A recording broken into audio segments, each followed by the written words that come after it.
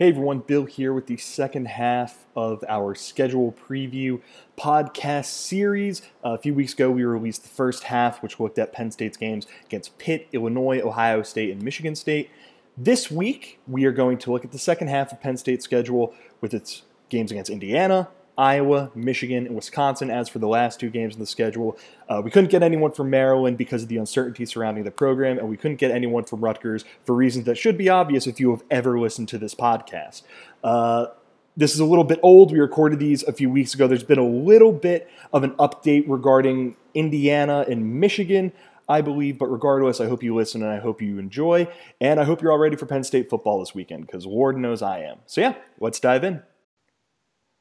All right, so our first mini podcast for the second half of Penn State's season starts off looking at the Nittany Lions October 20th trip to the University of Indiana to take on the Hoosiers. And of course, University of Indiana, who cares?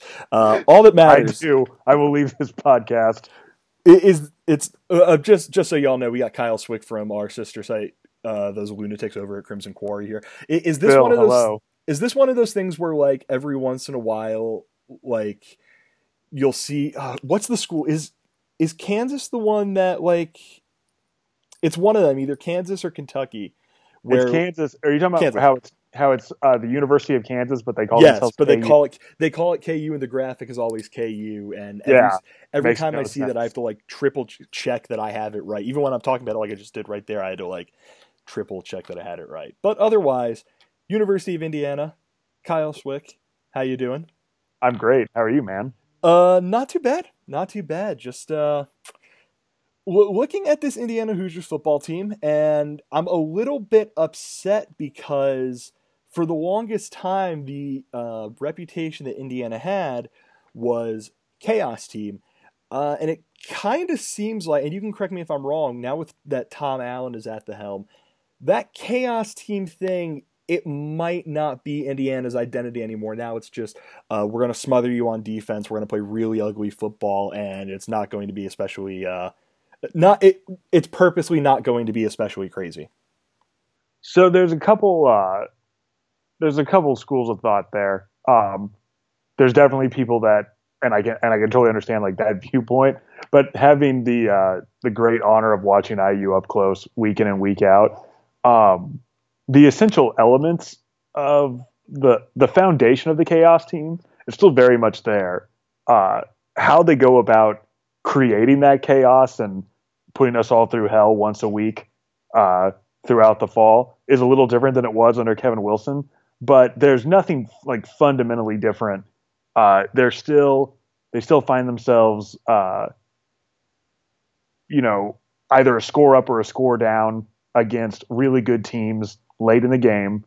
They're no longer in these back and forth, like, wacky offensive affairs that they found themselves in consistently under Kevin Wilson, but they're still able to get up for the big games and do just enough to get us all very excited until they blow it in some sort of spectacular fashion. Probably the most popular iteration of this past season.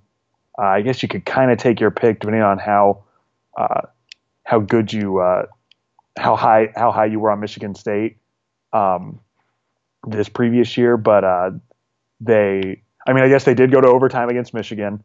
They were leading Ohio State in the third quarter to open the season before getting blown out in the fourth quarter in a game which Richard Lego absolutely danced all over a secondary full of NFL players. So exactly how they go about it is a little different than it was under Kevin Wilson, but make no mistake, like, this is still the, like, crazy, wacky, depressing, exhilarating team that they have been for the past few years. So now, instead of losing games 55-49, they're losing them 24-17, basically. That's exactly it. Yes. So, except that would almost be, like, a little too conventional. Like, they're going to start losing games like 22-20 because they're going to fumble the ball and, like, recover it in their own end zone for, like, a safety as time expires or something along those lines. And how mad can you even be if that happens? Because that's just like, they're living the brand to the fullest extent. There's, so. I say this as cautiously as possible. I don't think there's anything Indiana football can do to hurt me anymore. and that's coming probably off more of as a dare than anything. So when IU does something just spectacularly stupid, and this game's a great candidate for it.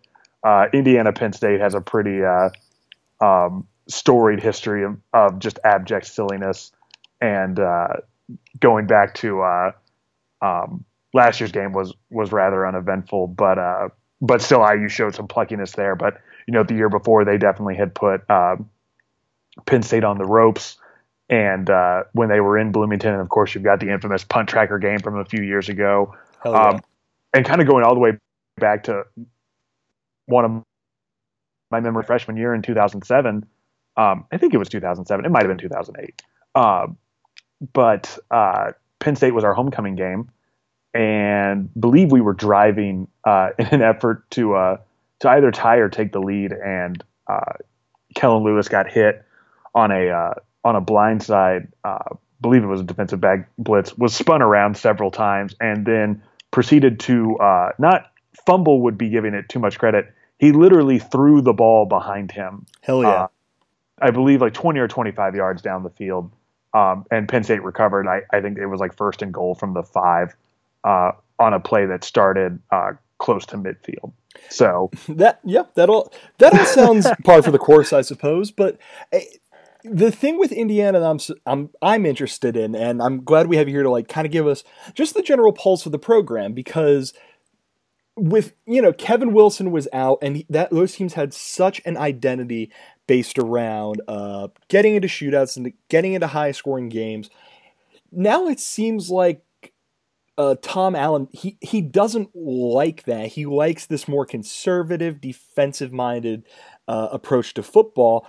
But even if it's going to be 5-7, 6-6, 7-5, it's going to be different because of how they get to that point. What's kind of the pulse of Indiana football? Is there a sense that like going into his second year, Tom Allen has to start showing improvement, or is it kind of the nihilistic approach of we're Indiana football, whatever happens happens? So I think one of the biggest issues with Tom Allen, who overall I'm still pretty, the first year didn't do anything to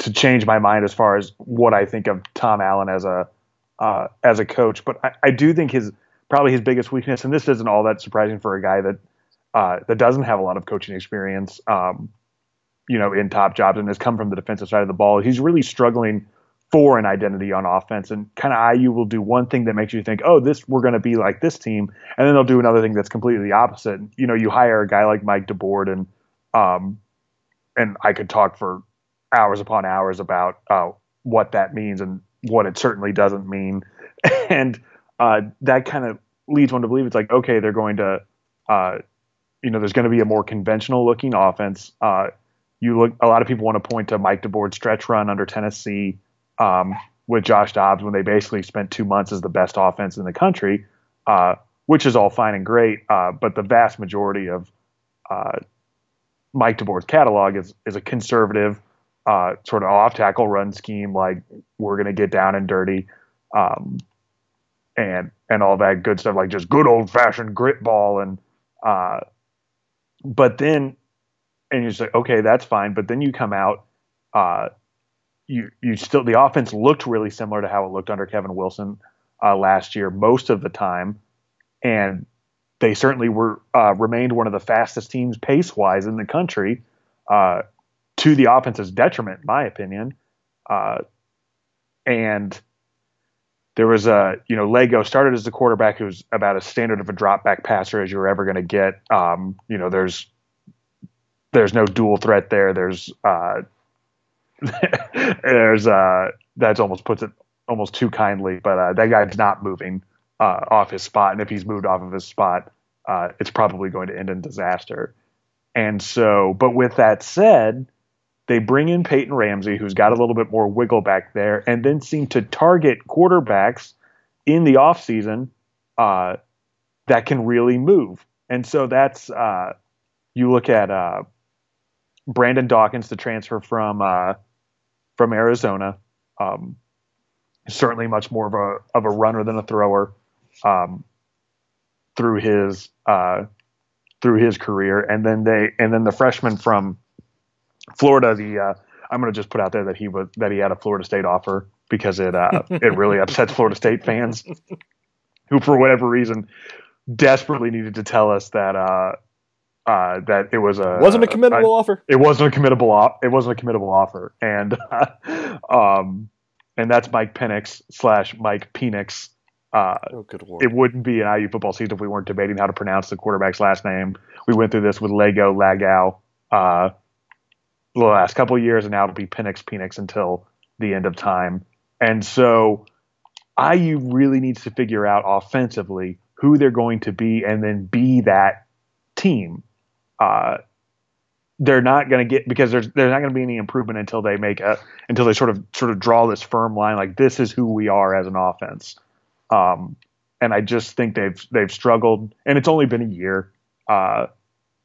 And certainly a lot of that blame can fall on Mike DeBoard. And some of it has to fall on Tom Allen. It's just, we don't know what we are. And until we figure that out, I think IU is going to struggle. So real quick, when it comes to the quarterback battle, who's the guy that is believed to have the leg up right now, and who do you think ultimately wins that job? And then who are the players that are going to kind of make life easier on whomever ends up starting under center for the Hoosiers?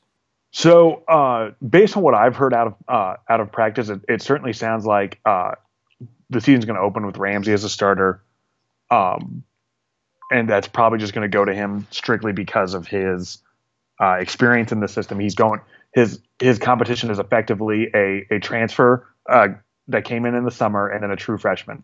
So he's going to have a huge leg up as far as just being a guy like, I played Big Ten ball for this team for a year, and you guys haven't. Ultimately, the future of the team is Penix, and the sooner he can sort of be incorporated into the team, the better IU is going to be. He's one of the most talented quarterbacks to sign for the Hoosiers.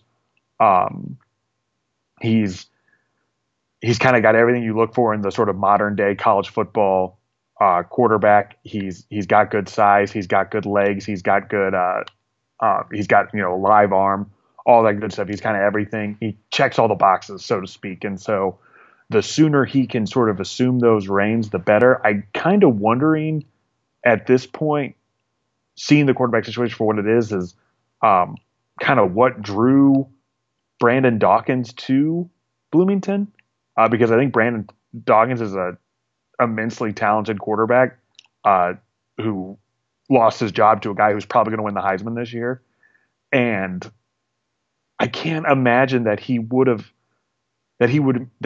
selected a school to kind of play the string out, that he wasn't basically going to be guaranteed a starting position.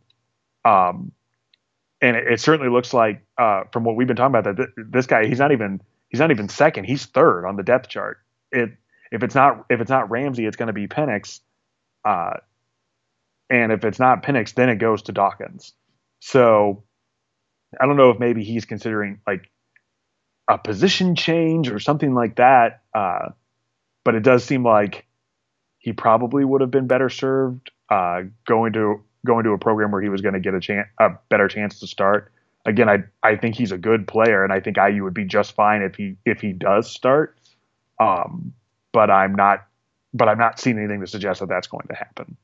And what about for the rest of the offense? Who are the playmakers? Who are the guys on front? Who are the guys who Penn State fans should be worried about going into their matchup on October 20th? So they're losing Simi Cobb, which sucks. There's no way around it. Dude's a monster of a wide receiver, and he's gone. He's a guy that you basically can throw the ball to, really just in the general vicinity of, and you're going to feel good about what's going to happen there. There was a sequence against Ohio State where he was matched up in isolated coverage with first round pick Denzel Ward, and it was the most amazing sequence I had ever seen, because he had the ball thrown his direction, in the red zone. I mean, IU was about 5 or 6 yards out, and they threw fade routes to Semi-Cops 3 times in a row, and everyone knew that that's what they were going to do. Indiana knew that's what they were going to do. The fans knew that that's what they were going to do, and Ohio State knew that's what they were going to do. And they just hoped that Denzel Ward was going to hold up, and he didn't on the third try. And I think it was just IU knowing, hey, they can't hold up 3 times in a row. Does IU have that guy this year? I don't know. Luke Timian, excellent wide receiver, especially as a possession guy, but he doesn't have the stature that Semi-Cops had. Nick Westbrook missed all of last year because he got injured on a kickoff against Ohio State. And if you really want to rile up some Southern Indiana dads, you should bring that up about how a starting wide receiver got injured on special teams and all that good stuff. And so both those guys are going to be back. You've got guys who played as true freshmen last year, like Whop Philliard. The team speed, at least of the skill positions, is going to be probably the best that IU has ever seen. Now, unfortunately, real college football is not like a video game, so speed isn't everything, but speed definitely helps.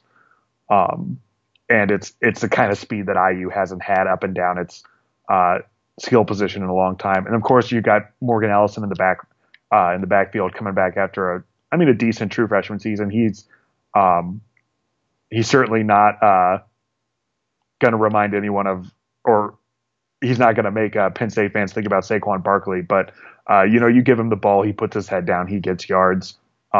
Certainly helps the offense stay on schedule.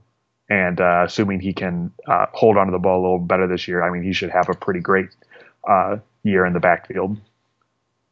And what about on the other side of the ball?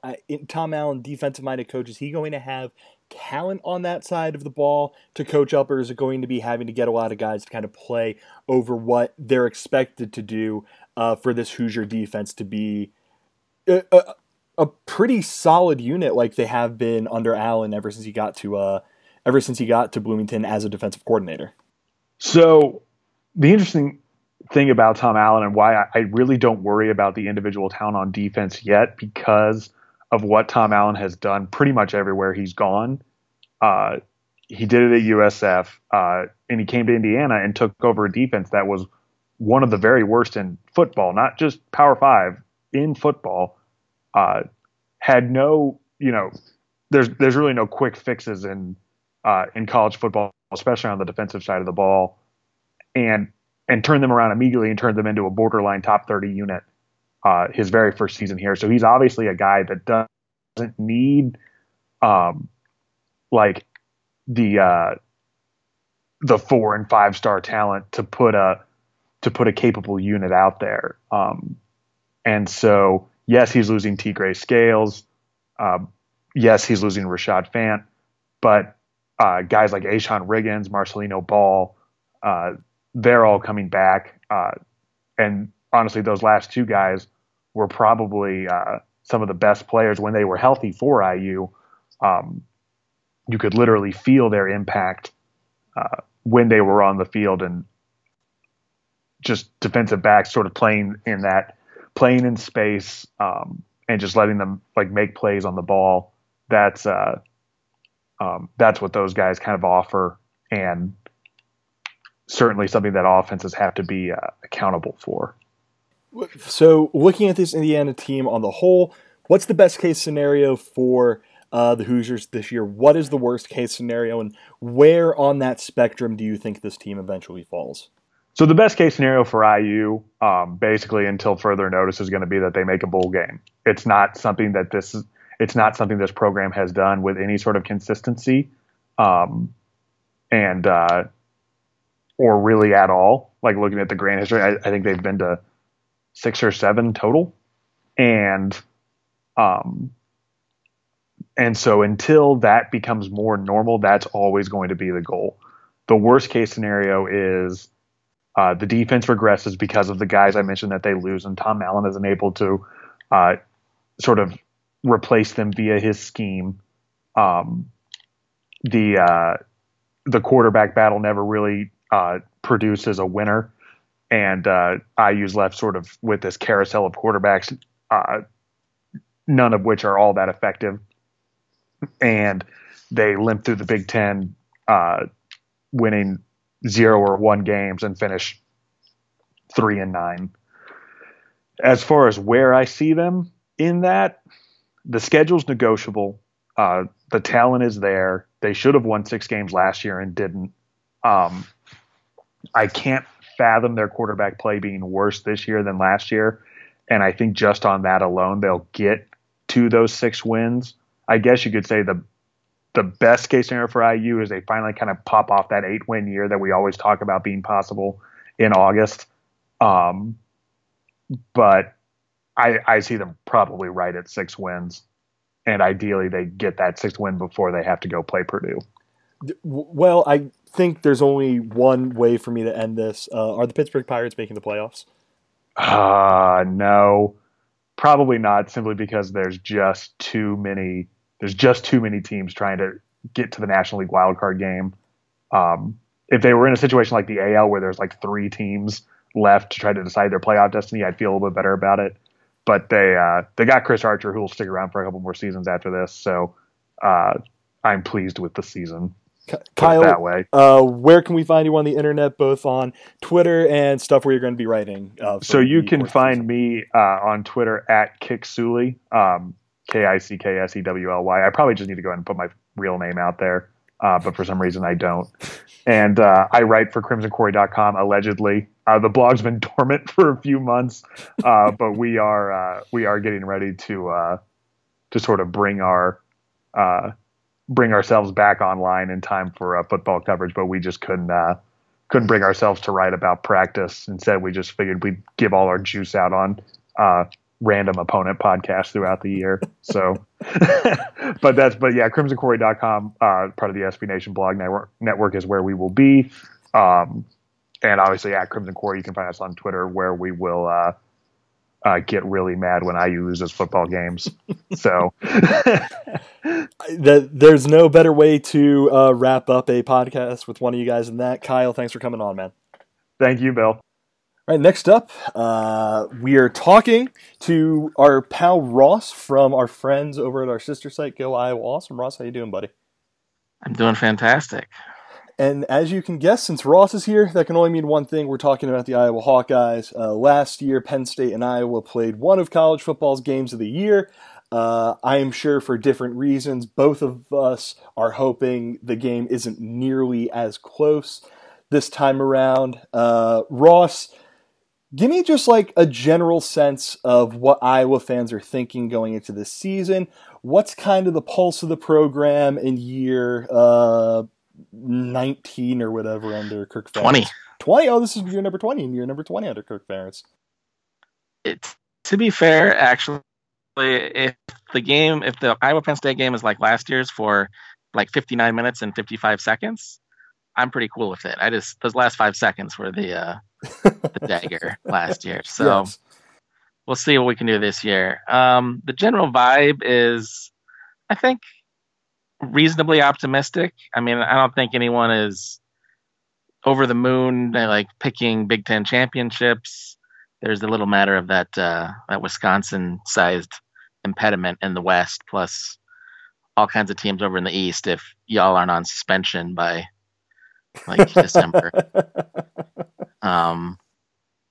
But yeah, I mean, I think there's a pretty good feelings about.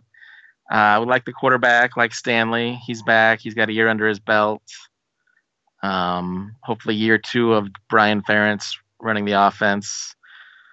Yeah, I think we're just hoping for a little more consistency there. I mean, he had some, fantastic high points last year. You may have heard that they beat Ohio State 55-24. I don't know if you've heard about that.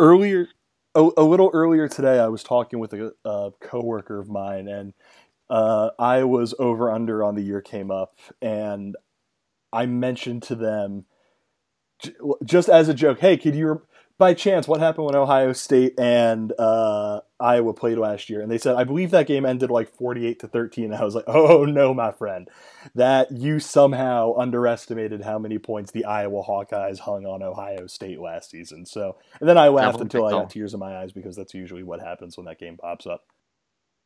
we get tears of joy in our eyes when we think about that game, so it's all good. But that was the high point. But there were a lot of games last year where they really struggled to move the ball and definitely to score points. So I think the question is if in year two they can kind of get a little more consistent, have more drives finishing in the end zone. That would be definitely the goal. But yeah, overall, pretty good vibes. I mean, the schedule is also another thing contributing to those good vibes because Penn State's the only one of the heavyweights from the East that we play. We skip out on Ohio State, skip out on Michigan and Michigan State. So it's you guys, which will be quite tough, and then Maryland and Indiana. So, and one thing that interests me about this Iowa team is its first Big Ten game of the season is at Kinnick against Wisconsin, and if we know anything about Iowa football, it's that they just play better in big games at Kinnick.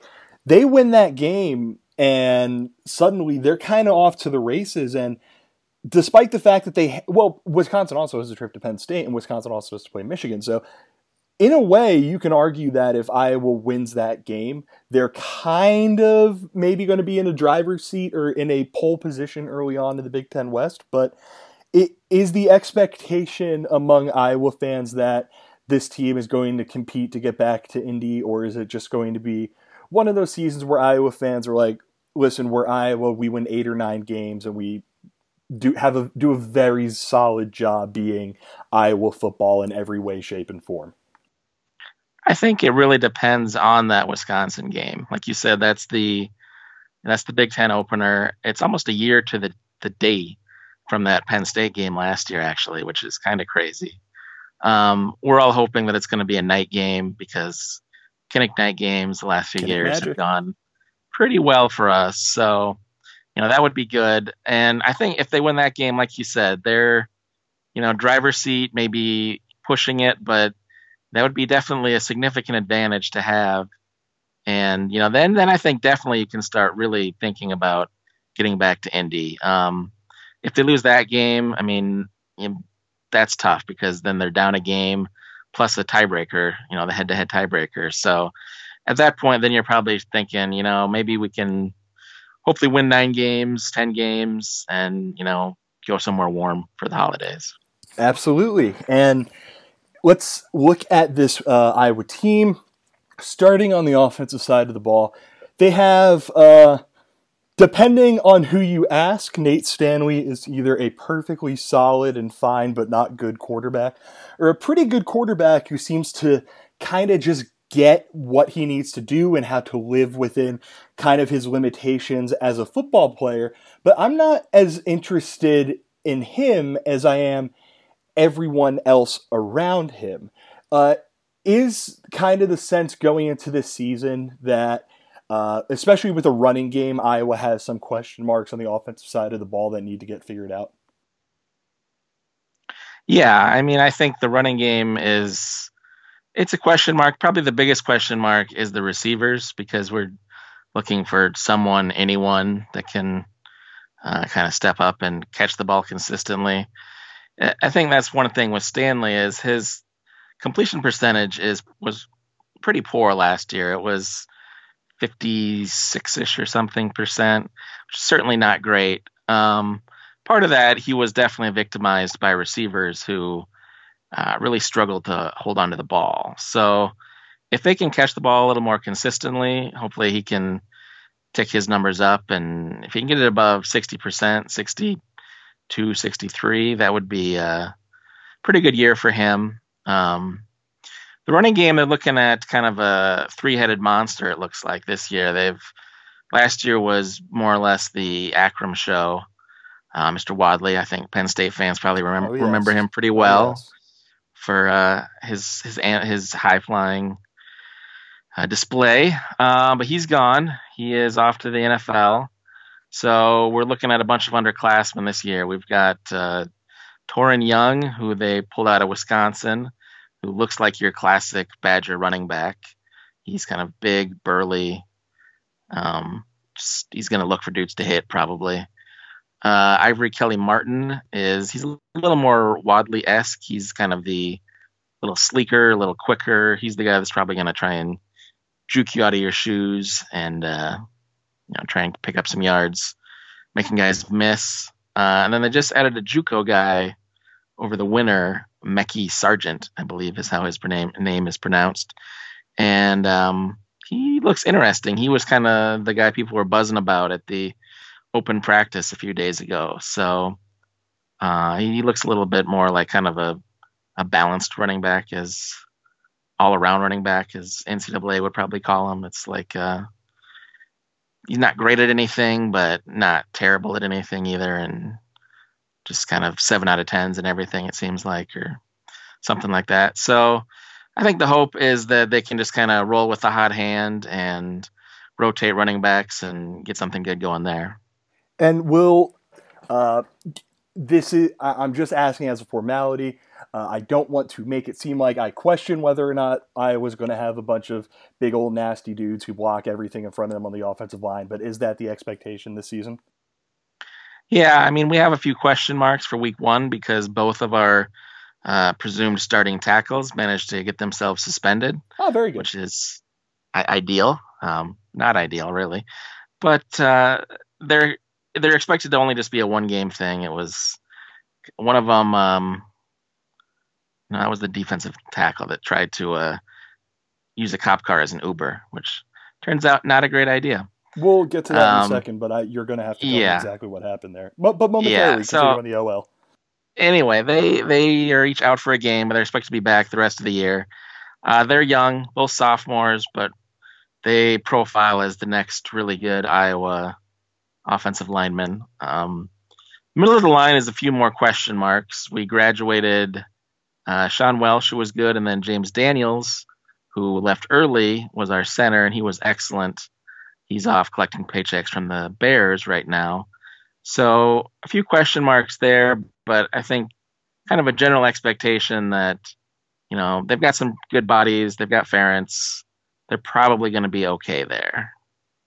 Looking at the other side of the football, please talk about this arrest, but also Iowa's defensive line, as Penn State fans saw last year, with Anthony Nelson on one end, Parker Hesse when he's in the game, and then AJ Epinesa, who has superstar written all over him.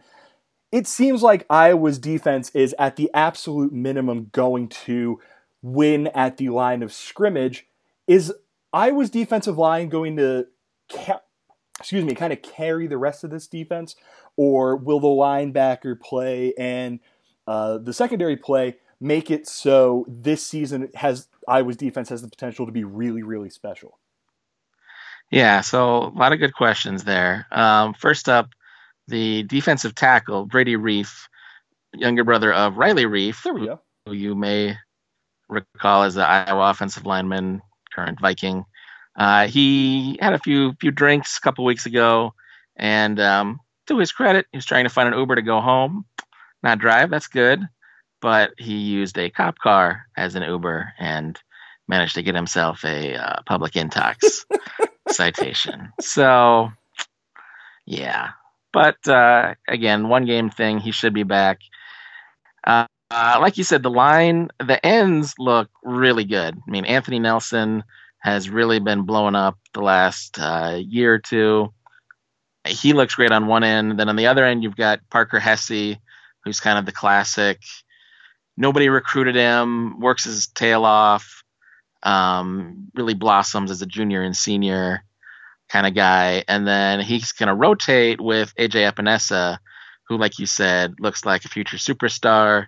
He's the very rare 5-star coming to Iowa.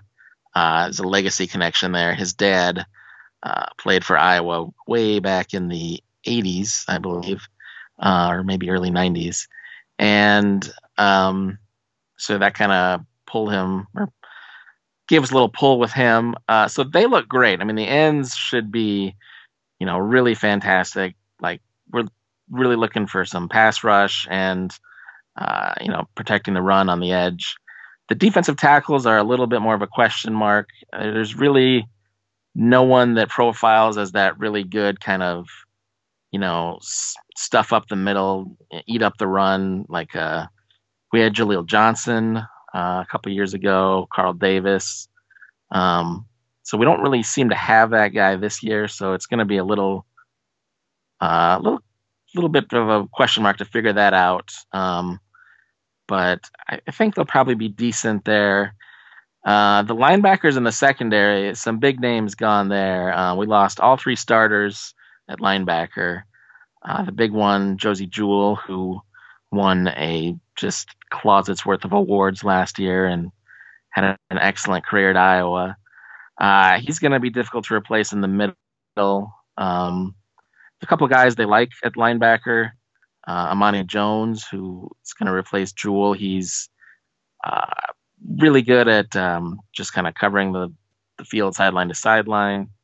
And then Nick Niemann, who's the younger brother of a linebacker who was just at Iowa, Ben Niemann, is going to be one of the other linebackers, and he looks like more of a coverage linebacker.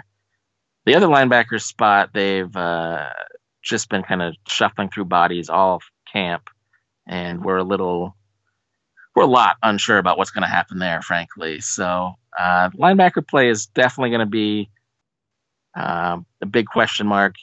Secondary, so we lost starting Josh Jackson, who was phenomenal cornerback, came out of nowhere. No one expected what he did last year before the year. I thought, oh, he could be pretty good. And then all of a sudden he's a Thorpe Award finalist and Big Ten Defensive Back of the Year. He went off to the pros after his junior year, so got to replace him, which is tough. Looks like Matt Hankins is going to be the number 1 corner. He looks pretty solid, but again, that's going to be tough to replace Jackson. The guy to watch in the secondary is at safety, Amani Hooker. He is a phenomenal athlete. In high school, he played everywhere. He's on defense, he's on offense, he's a quarterback, he's running, he's throwing. And so we were excited when he came here, and he settled in on defense, and he just looks like a beast in the secondary. Like he's got great instincts. He hits like a truck. He in that Ohio State game, which Iowa won 55-24, he had the first touchdown of the game. He pick sixed. Is that Braxton Miller? I think was Barrett. JT Barrett. Yes. Was their quarterback. Yeah, he picked sixed him on the first play of the game practically, and gave us all kinds of good, warm, fuzzy feelings inside about that game.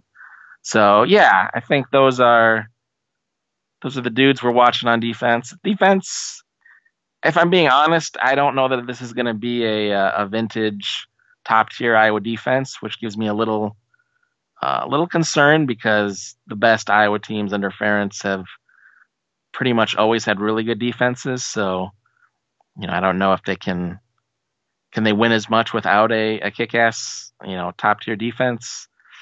We might find out.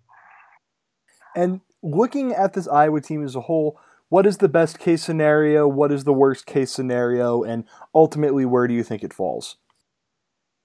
I mean, best case scenario, is it too much to say they did just go 12-0 a couple years ago. That's probably too much to expect that again. But best case is probably if they can get by Wisconsin. I think a 10-2, 11-1 season would be, very much in their power at that point. Worst case, the thing with their schedule is it's a weird schedule to me because Wisconsin and Penn State are the only really heavyweights on there. They're the preseason top 10. They're the games that you circle and go, oof, those are the toughies. But they've got a whole bunch of other games that feel toss-up-y, like Northwestern and Iowa State last year was a devil of a game. A couple other ones too that I don't feel 100% confidence in. So if some of those toss-ups go the wrong way, then, we're staring down the barrel of 6-6 or 5-7 if things go pretty pear-shaped. I'm certainly hoping that doesn't occur. What I think happens, you don't lose a lot of money betting on Iowa to go about 8-4. That's pretty typical. So I'm thinking like 9-3. I think they can. I think they do that this year. But 8-4, 9-3. I think that's kind of the ballpark. Just another one of your standard Iowa football teams. That program's consistency is like stunning. How their down years they win 8 games, their up years they win 9 games, and there are always outliers in either direction. But that's just Iowa. They're there forever, and thanks to Kirk Ferentz's agent, that's not going to change. So he's a Ross, wizard. Go ahead. He's a wizard, that man, Ferentz's agent. Oh, I was going to say Ferentz or his agent, because both of them are a little bit definitely the agent. Ferentz has got a little magic in him sometimes too. Ross, where can we find you on the internet? You can always find me at Go Iowa Awesome. That's goiowaawesome.com. And if you want to follow me on Twitter, I can't guarantee that's a good idea, but you can get me at RossWB. All right. Make sure you all get to do that. And Ross, thanks for coming on, man. You're welcome. Continuing to look at the second half of Penn State's schedule, we have finally gotten to what is going, like, this might be the game for Penn State, for how big Ohio State and Michigan State coming to Happy Valley are. Penn State, November 3rd, has to play its toughest road game of the year when it travels to Ann Arbor to take on Michigan. We decided to go out and get our friend Alex Cook from MGO Blog. I had to be very careful to make sure I was saying MGO Blog and not MGO Wars, so I'm patting myself on the back. Alex would like me to warn you, he is a Michigan basketball guy primarily for MGO Blog, but he knows his Wolverine football. And Alex, we're glad to have you on, buddy. Hey, thanks for having me. I would do my Alex Jones impersonation, but it's not very good. So yeah, you're just, far too pleasant and mild-mannered as a person to like have an Alex Jones impression, I would imagine. So I'm not going to make you do that, but what I am going to make you do is talk about Michigan football. And I want to start by kind of taking the pulse of this program, because Michigan, it's coming off of an 8-5 season. It was supposed to be a bit of a down year. You can debate whether they went a little farther down than people were expecting, or if that's about what people thought last year. But just kind of the state of this program. Where is Michigan football at right now? Where are Michigan football fans at right now? And what's the mentality entering the 2018 season?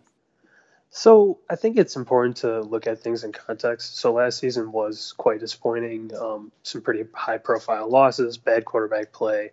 One of the youngest teams in the country had the least experience, among the teams with the least experience in the Power 5 conferences. But if you look back to where the program was at when Harbaugh took over, not a ton of talent, had been pretty much wandering in the desert for the better part of a decade. And 10-3 his first season, 10-3 in third place in the Big Ten in 2016. But that was definitely a playoff caliber team. I know they gave Penn State the business in Ann Arbor, and ultimately lost a couple coin flips down the stretch. Wound up not making it to the Big Ten championship and not making the playoff. But that 2016 team was pretty much what people expected with Harbaugh coming in. Quarterback play wasn't quite as good as it needed to be, but lost a ton off of that team. 2017 was definitely a transition year. 2 quarterbacks literally got sent to the hospital because of terrible blocking on the offensive line. And, with kind of the quarterback play over the latter half of the season, starting with the Michigan State game, Michigan didn't really have much of a chance to contend with the teams at the top of the conference. But, theoretically that position should be shored up, and pretty much everybody's back from last season for the most part. Defense should be among the best in the country and among the best in the Big Ten. And really all comes down to the offense. And before we get to the offense, and this is just something that, I half say it jokingly, I half am actually interested in this, but Michigan is a school where the standard is insanely high every single year. I mean, with Michigan, it is a fan base that expects to contend for the Big Ten. It expects to be in a position where it can make it to the playoff. And so far through 3 years, that hasn't happened. Third place, fourth place. You don't need me to repeat this. Is this a place where, is Jim Harbaugh ever going to have to Is he ever going to be in a position where maybe people start questioning whether or not he's anything more than, someone who just does viral stuff on social media and has them top off as third in the conference behind Penn State or Ohio State or Michigan State if Michigan State is in that realm? I mean, I don't really think that that's the case at all. I think 2015 transition year did better than expected. Horrific fluke loss to Michigan State and Ann Arbor. We don't need to go into that. We got our asses kicked by Ohio State that year. But 2016 kind of reminds me a little bit of 2017 Penn State, one of the better teams in the country, up there to really tough losses in tough environments, comes down to a coin flip that Penn State loses, winds up not winning the Big Ten. I think 2016 Michigan is kind of similar, lost 3 games, including the bowl game, by a combined 5 points, led late in all of those games. So I think if you look at it just in terms of, ultimately the results haven't been there, and ultimately you are judged on the results, but compared to where the program had been, having that kind of team in 2016 with probably the best defense in the country, an offense that just couldn't quite get it done, but had, plenty of weapons, ultimately Harbaugh is fine because if he keeps on, creating that kind of a team, which hopefully, 2018 more resembles 2016 than 2017. But I think the quality of the team is really the important thing to, keep your eye on because, man, with Hoke and Rich Rod, it was just the program had been pretty humbled by that point. I think the expectations for success were brought back by Harbaugh, but for a while there, I think that kind of dulled the, more rabid parts of our fan base. So looking at the 2018 season, starting the offensive side of the ball, everything is going to come down to really 2 things. 1, are they going to have a quarterback who's able to get the ball to their skill position guys? And 2, are they going to be able to keep that dude upright? Starting with those 2 question marks, Harbaugh's very tight-lipped about his quarterback situation, but is there like a sense of which direction the wind is blowing, and is there a sense of what people expect out of the offensive line this year? I mean, it is kind of hard to read the tea leaves because, like you said, pretty much radio silence, but I think anybody who pays enough attention is fairly confident that Shea Patterson will start, barring a major surprise, and it'll come down to how well he plays. I know a lot's been said about him this offseason, especially after he was ruled eligible, and 5-star talent, kind of up and down at Ole Miss, had some weird circumstances there. So it'll be interesting to see, ultimately Harbaugh hasn't had that much success at quarterback at Michigan, but does have that pedigree as being a quarterback whisperer of sorts. So it'll be interesting to see now that he has his guy. O'Korn was a cast-off from Houston. Jake Rudock was a cast-off from Iowa. Wilton Speight was a Al Borges leftover. He went out and got his guy, so we'll see how it goes. But, yeah, to your follow-up question, can they keep him upright? That's the million-dollar question. Like, if he gets injured a couple games into the season, it'll be probably a lot of problems again. So I think offensive line is definitely a bigger question mark than quarterback, at least in my mind. And is the sense among the fans that, like, listen, Brandon Peters, you did about as good as you could when you played last year. A guy like Dylan McCaffrey, you're a talented dude, sure, but barring something kind of unforeseen, Michigan fans seem to think this is Shea Patterson's job through and through.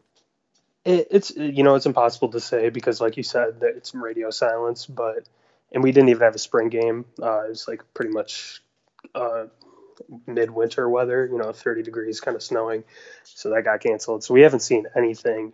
And Peters, kind of a weird situation. Second-year player, got thrown into a bad situation midseason.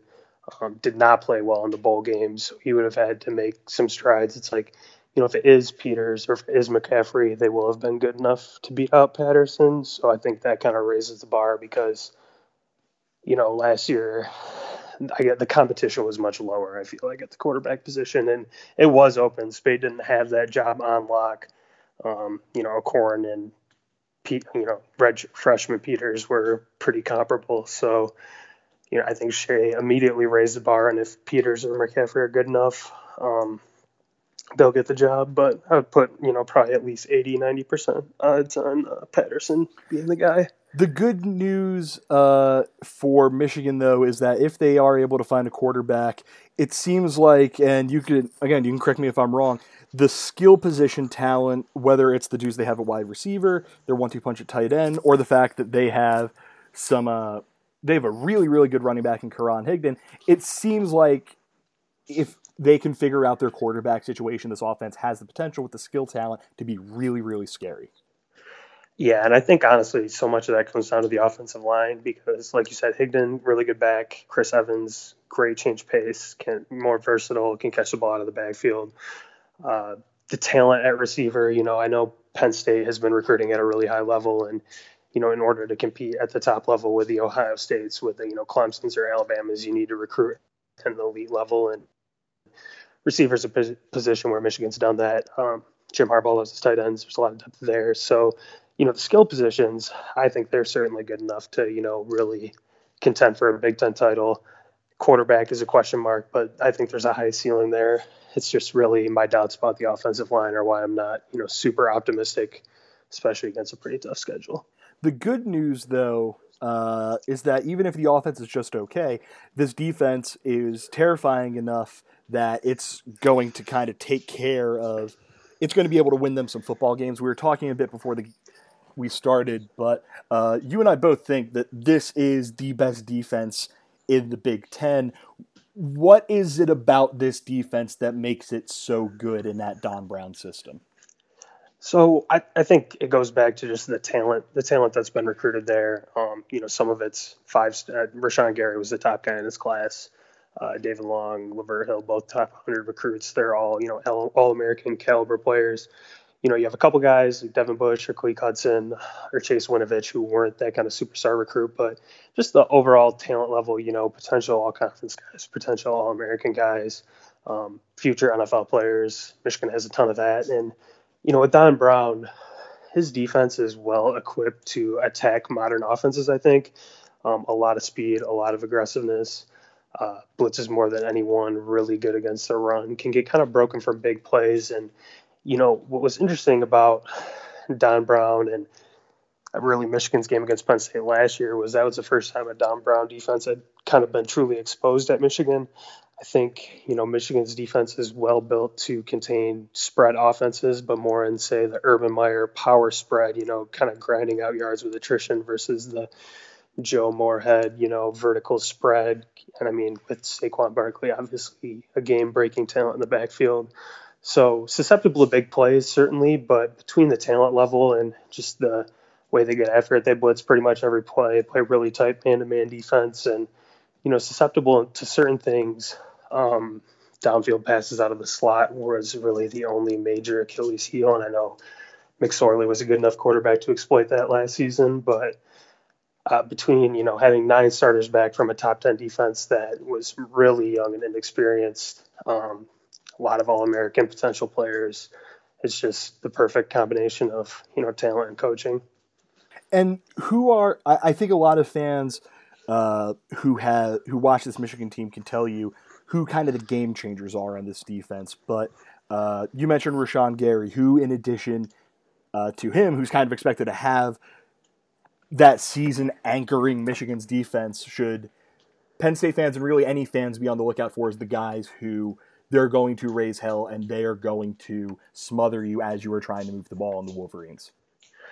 I think, the front seven just brings so much pressure in the box. I think Khaleke Hudson really replaced Jabril Peppers well in that role in terms of playing in space and setting the edge hard and also being able to rush the passer. Devin Bush, super productive in the middle of that defense. And I guess if there are weak spots, which, kind of relatively speaking, there's promising options and good coaching at both spots. But defensive tackle, we lost Mo Hurst, who was a terror on the inside last season. We have Michael Dwumfour and Aubrey Solomon, former Penn State recruit, former 5-star. They're kind of going to fill that spot and have some veteran safeties that didn't really stand out relative to the rest of the defense. So you kind of do wonder if that might be an Achilles heel again. But yeah, and in terms of just talent across the board. I mean, there's multiple guys in each position group that you're looking at as some of the best in the country. And take me just through really quickly, what is the best case scenario for this Michigan team? What is the worst case scenario? And when the dust settles, where do you think this Michigan team is going to be? So I think the best case scenario, Michigan plays 5 top 15 teams, 3 of which are on the road. So best case scenario would probably be 11-1 and a Big Ten title and playoff berth. Worst case, if the quarterbacks start getting hurt again, if the offense is still super dysfunctional, and I do think there are some organizational issues there in terms of how it's run and everything. I mean, the miscommunication last season was pretty stark, even given the inexperience. So I think if the offense is super dysfunctional again, the defense raises the floor a lot. So maybe 8-4, 7-5. But, Michigan plays at Notre Dame, at Michigan State, at Ohio State, gets Wisconsin and Penn State at home. I mean, you're going to have to play at a really high level to win any of those games. So, yeah, I guess I would say the range is probably 11-1 to 7-5, and 9-3 is probably the most accurate assessment, in my opinion. I just think the offensive line, it's just not going to be good enough against some of the, against Penn State's defense, it's not going to be good enough. If it's mediocre or worse against Ohio State, not good at Michigan State, so on and so forth. So 9-3 and third in the Big Ten. How about that? Yeah, 9-3 in the Big Ten has led to the internet having a whole lot of fun at Michigan's expense over the last couple of years. That general range at Michigan's expense over the last couple of years, and you and I talk about this a lot. It's going to be interesting to see kind of if that stuff develops, if the offensive line develops, if Shea Patterson is the former 5-star number 1 recruit that he was back in the day. You and I have talked about this. This Michigan team has the potential to be really, really, really scary. And, of course, I'm hoping very much that is not the case. But in the event it is, and people want to read up on the various coverage that y'all are going to be doing, where can they go for that? MGoblog.com, of course, has a lot of content in the run-up to the season. I know that there's some stuff going on with our staff right now, but we should be ready for the season to start. We did come out with a preview magazine that you can find on the MGoblog store if you're willing to pay a little bit to read about Michigan. I know it's Penn State fans, probably not, but it's there if you want it, if you're just starved for football. And yeah, man, I could talk about the offensive line. I've talked about it a lot this offseason with, various friends that are super into following the squad and everything. And I just don't see it. If that offensive line is good, Michigan could be the best team in the conference. But if it's not, number 5. I do not disagree with you on that. And like I said, I very much hope that's not the case. But Alex Cook, I hope we talk to you again soon, buddy. Sounds good, man. Have a good night.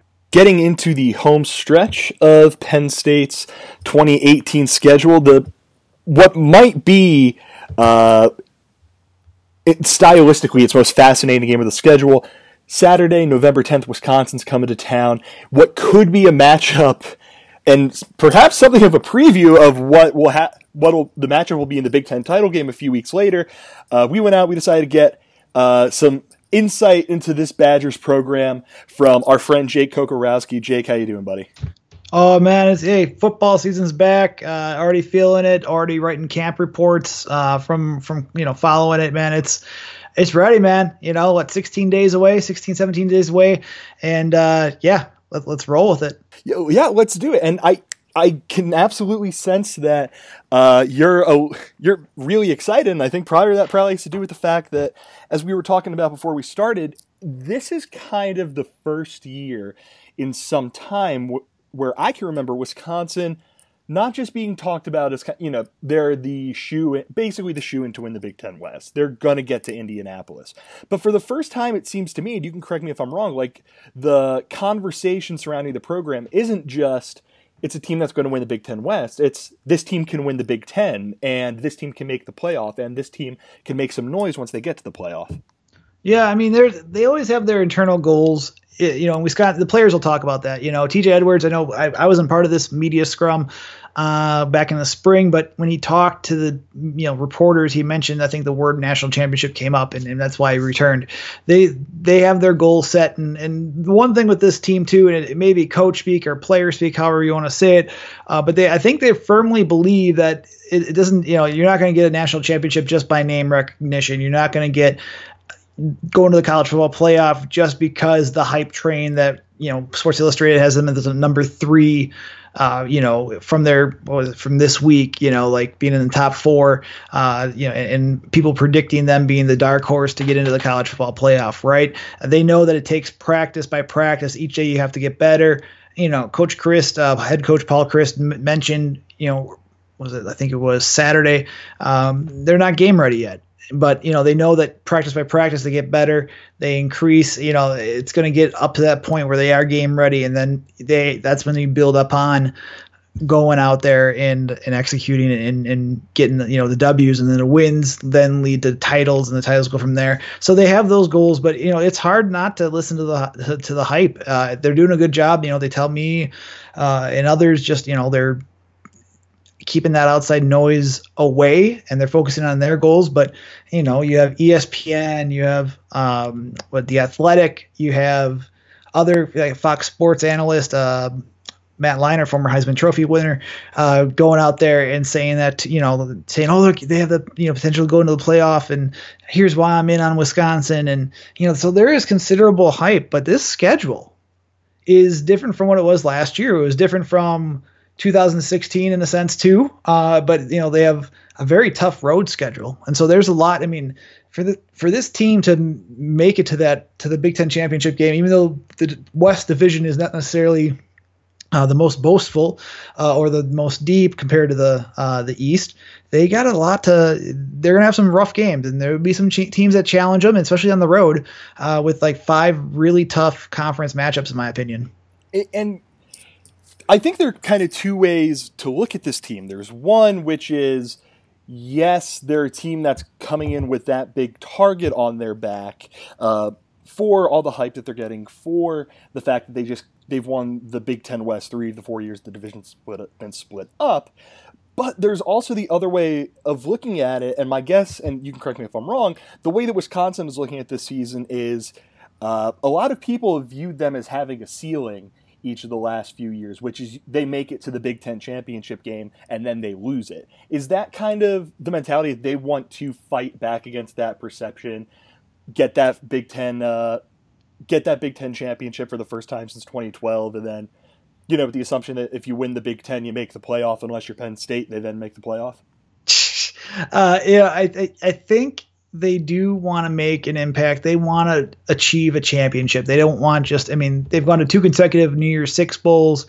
People back in 2016 thought 6-6 could be a potential record with just who they were returning, a offensive line still trying to rebuild and whatnot. And they turned that into a double-digit win season and a New Year's Six Bowl win. And then last year, like you mentioned, just they could win the West, and they're by far the best team out in that division. And then they're within a drive of beating Ohio State. And I know a lot of Wisconsin fans that if they listen, they aren't very happy about that non-holding call or non-passive interference call that should have been called again for Danny Davis on that route that would have nullified the holding penalty. So on that drive, but it is. I think the narrative, they do want a championship. I think any team that if you're not trying to strive for a championship, right, then you're unless you're Illinois, which is a different story right now, or they want to win. They want to prove themselves. And I think this is the time. I think with who they have as seniors with this team, TJ Edwards, who's bound to be a team captain. You have Ryan Connolly, a former walk-on. That's the best inside linebacker tandem in the Big Ten, in my opinion, just with the tackles they accumulate. You have the offense right now, the firepower. I think the potential's there, but I'm sure we'll get into it later. But that defense is really going to have to step up. And there, you replace 7 starters, 2 contributors on top of that, and it's going to be. There's a lot of talent there, and from what I've seen in fall camp, there are more answers now than questions, which is a positive. But they still haven't put on the home jerseys, and they haven't fought they're gone up against another team with a different set of jerseys, and they've been going up against each other. So, I mean, you can talk about how good they look in fall camp, but this doesn't count until August 31st, Friday night, underneath the lights at Camp Randall Stadium when they face Western Kentucky. So there's a lot of potential with this team, and I think they feel that, and I think they have the opportunity to really make a big splash, and they know this. But it's to get, maybe necessarily to squash the narrative of them being very, very good. I think they're keeping that noise outside, from being very, very good instead of great, or I think someone used the word elite. I think they're still, I don't know if they're paying attention to that outside the noise, but I know for a fact that, they want to achieve greatness. They want to go undefeated again. And they feel like, I'm sure they know they have a shot at going to the college football playoff and being, a great team, but it starts with, each day of practice. And one thing that I think has to make every Wisconsin fan feel pretty good is that offensively, this team has had the same identity forever. And this Wisconsin offense, when you look at it, it has the established guy at quarterback who, Alex Hornibrook isn't a superstar, but he's a steady hand back there, save for the fact that he's prone to turn the ball over. The offensive line is going to maul you. Pass catchers is a pretty talented deep group. And then at running back, they have a guy who seems like a revelation in Jonathan Taylor, who is trying to build on what was one hell of a freshman season. Where are the question marks on this offense? I think right now it's left tackle in terms of who will play there. You have John Dietzen, who is a left guard, and Cole Van Lanen that have been competing. Now, Dietzen's been injured the past. He was injured. He was out on the injury report today, from what I was given from a UW official.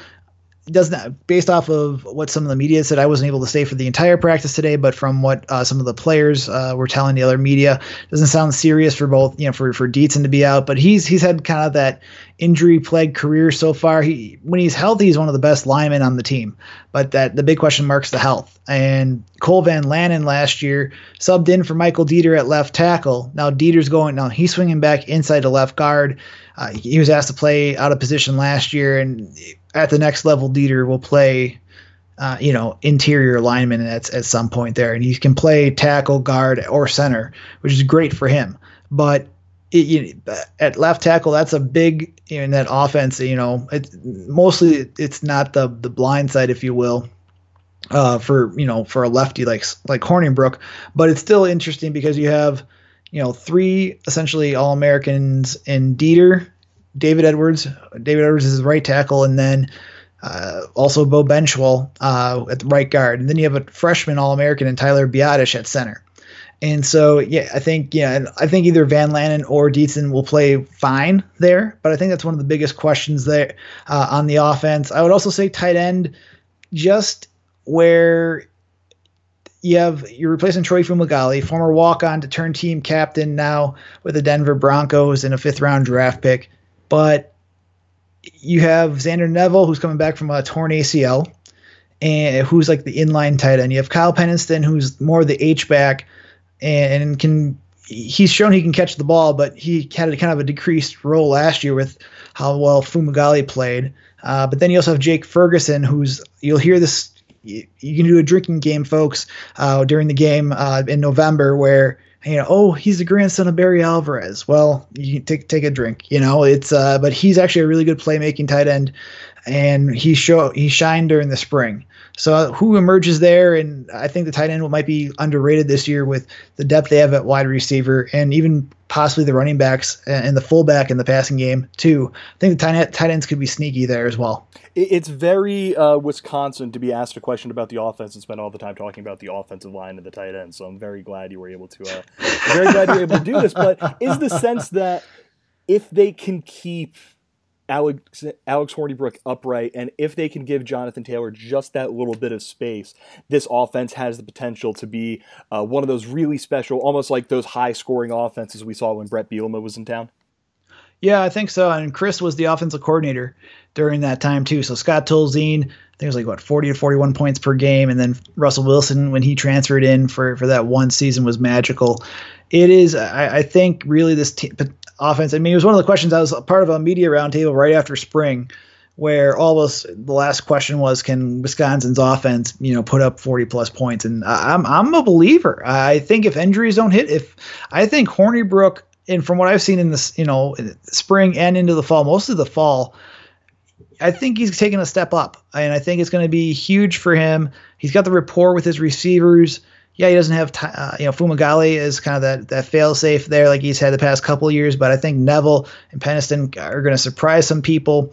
And, when you have the running back with Jonathan Taylor, by the name of Jonathan Taylor, and what he can do, and you saw as a freshman and what he, and I remember was it Alec Ingold, the fullback, was saying that during media day that Taylor kind of found himself in the weight room, if you will. And he already had a college-ready body, which sounds weird to say, but he had a college-ready body as a freshman.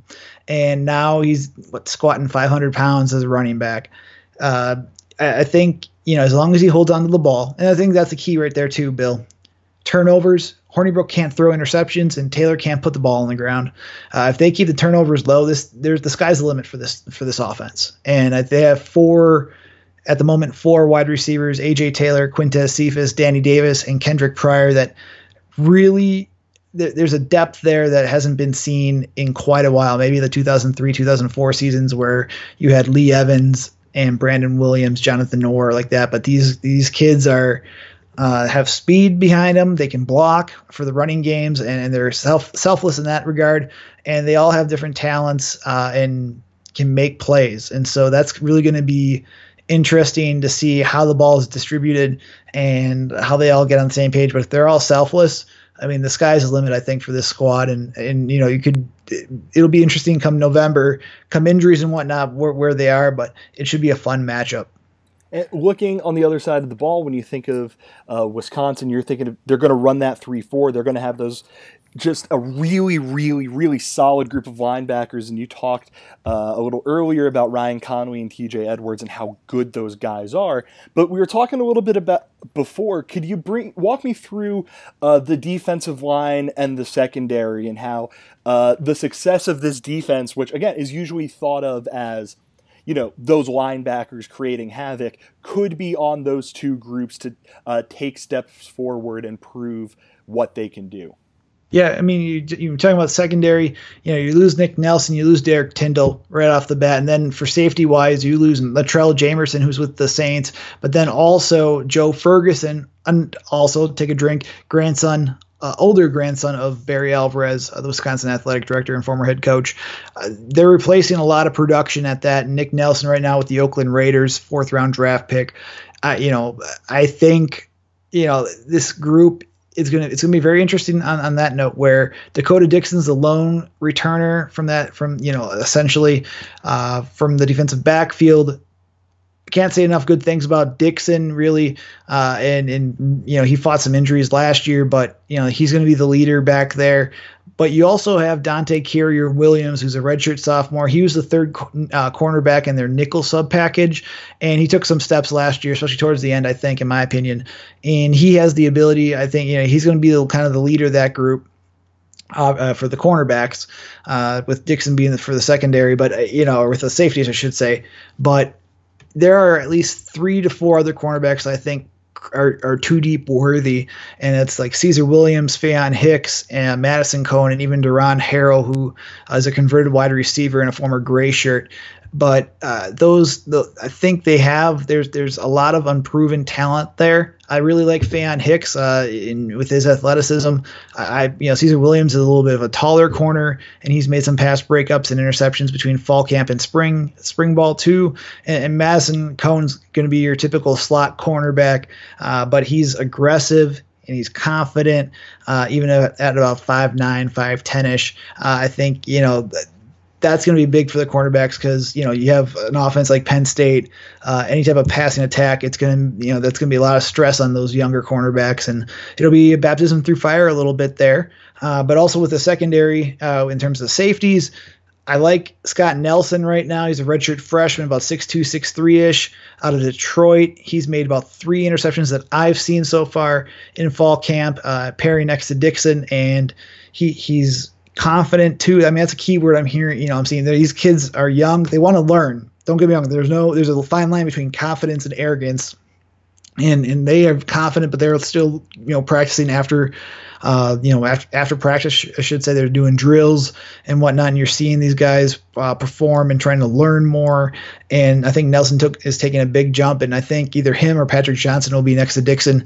But I mean, it's going to be big because with a passing type, that you see with Penn State and others, especially with Michigan, because they go to Michigan on the road with Shea Patterson, and then Nate Stanley with Iowa. I'm really and Clayton Thorson for Northwestern, depending upon who gets who emerges as receivers there. I mean, they're going to be tested, and they're going to have to respond probably quickly. And we'll get a glimpse about 2 weeks from now. But the secondary, I think they're going to be fine. I like the way they compete. I think that's what Jimmy Leonhard wants too. So who's the defensive coordinator? So it'll be fun to watch. I'm looking forward to seeing what they can actually do in a game time setting. Then just real quick, bring me through the best and the worst case scenarios for this Wisconsin team. I think the thing that makes this always so interesting with Wisconsin is it always seems like the worst case scenario is like 9 wins, and the best case scenario in years past has been Big Ten West title fighting for a Big Ten championship. Is that generally the same thing here? I mean, this year with that schedule, they could easily go. I mean, they could easily go 9-3 with their road schedule. And I mean, just peering at that, I mean, 4th game of the year they go to Iowa. They start off Big Ten play at Iowa City, and then 3 weeks later they're at Michigan. Then they have Northwestern, Penn State, and then they go to Purdue as their last. I mean, they got some big away games that they have to take on, and it'll be interesting with with just the caliber of talent on the road what they can handle. I mean, they can go anywhere from undefeated in my opinion, or I would say more realistically at least 1 or 2 losses this year. I think, but this team, I mean, the way the resolve and the determination, last year I predicted they'd go undefeated season, and they did. So best case scenario, I think they could do that in the regular season. I think they could run the table if that defense, the big question mark is that defense. The offense is going to take care of itself barring injuries or any other unforeseen circumstances that keep players out. But that defense, it's not, the secondary is young and unproven. They need to find someone next to Andrew Van Ginkel at outside linebacker, which I think they have in Zach Bond and Tyler Johnson. They'll have Bobby April III, the outside linebackers coach, told me they want 6 game-ready backers at that position, which I think they're going to fill. But the big question mark on defense is going to be that defensive line, where you have to replace 3 players last year that combined for 156 games played throughout their career. And then on top of that, the 2 players that were going to go out in that base 3-4, Garrett Rand is now out for the year with an Achilles injury, a reported Achilles injury they refer to as a right leg injury, officially by UW. They don't name body parts. So you have like 15 guys on their injury list that say right leg, and everyone's like, what's going on with the right leg? And you're like, it's not the right injury. Like there's an upper right leg, there's a lower right leg, there's a medium right leg. So there's a running joke there with some of our viewers, our readers on that note. But really, so Rand's out for the year, and he's just a big, strong guy at 270 and could hold his own. And, I was more confident with that. And then they had Isaiah Loudermilk, who's a redshirt sophomore, 6'7", about 300. He could be back around Big Ten season. They don't know. They're hoping for a couple of games. Like talking to him during media day a couple weeks back, it's a cloudy timeline when he could return. I don't think he'll be around. I don't want to speculate too much, but it's just cloudy when he's going to return. Like you hope for Badger fans, you want him to return for Iowa, because that's going to be a physical game that they're going to need a big guy like that. They had to convert a 4-star prep offensive lineman, Caden Lyles, in defensive end. So they have a 323-pound defensive end with a 342-pound nose guard. And then, now they have Matt Henningsen, who's about a walk-on, getting first-team reps with that defensive line, who's about 280-ish and about 6'3". So it's going to be kind of a bigger line for them. So, I mean, if they can hold up and find a rotation and then get Loudermilk healthy, that's going to be the big, in my opinion, that position itself is the X factor. If they can find guys to plug those holes for Edwards and Conley and Van Ginkel and Bond and just make play and allow those backers to make plays, this defense will be top 10 easily. And it'll be, and then allow that secondary to make some plays and fly around, as Ryan Conley told me last week. But I mean, if not, that could spell some trouble, especially on the road. But I've never doubted Jimmy Leonard as defensive coordinator or as an NFL or Wisconsin football player back in his days, back in the mid 2000s or early to mid 2000s. So I would say, I'd say best case, 12-0, worst case 9-3, and I could see a bunch of different scenarios play out like that. Jake, tell our listeners where they can find you on the internet. Yeah, you just heard me ramble for a heck of a long time. I tend to do that on podcasts, so apologies, folks. You can ask our friends Adam Jacoby and Patrick Vent about that. People gave them a lot of crap about that back last year. So thank you. Virgin years. Yeah, you guys can follow me on Twitter at Jake Coco, KOCOB5Q. And also follow, of course, Bucky's Fifth Quarter on Twitter at B5Q. We're also on Instagram because I'm taking photos during practice, trying to be a little different from everybody else. So that's fun. But yeah, make sure you guys follow us there. Thanks for having me on, man. Not a problem. Jake Korkorowski, thank you very much. So to wrap things up, I hope that gets y'all excited for the second half of the schedule. But before we get there, Penn State has to beat Appalachian State this weekend and get through the first half of what should be a really, really difficult but fun and entertaining schedule. Hope y'all enjoyed this series. Hope y'all subscribe on the various platforms where you can do that. You like us on Facebook, follow us on Twitter and Instagram, and you keep reading the site, you keep supporting the site. Make sure, if you have not, to go buy one of our whiteout shirts. Head to the Twitter account for more information. $25 for a shirt, $27 for a double XL. Free shipping if you use BeatOSU as the code. Make sure you go check that out. And again, as always, thank you for listening to this edition of Roar Lions Radio. I'm Bill DeFilippo. Take care, everyone.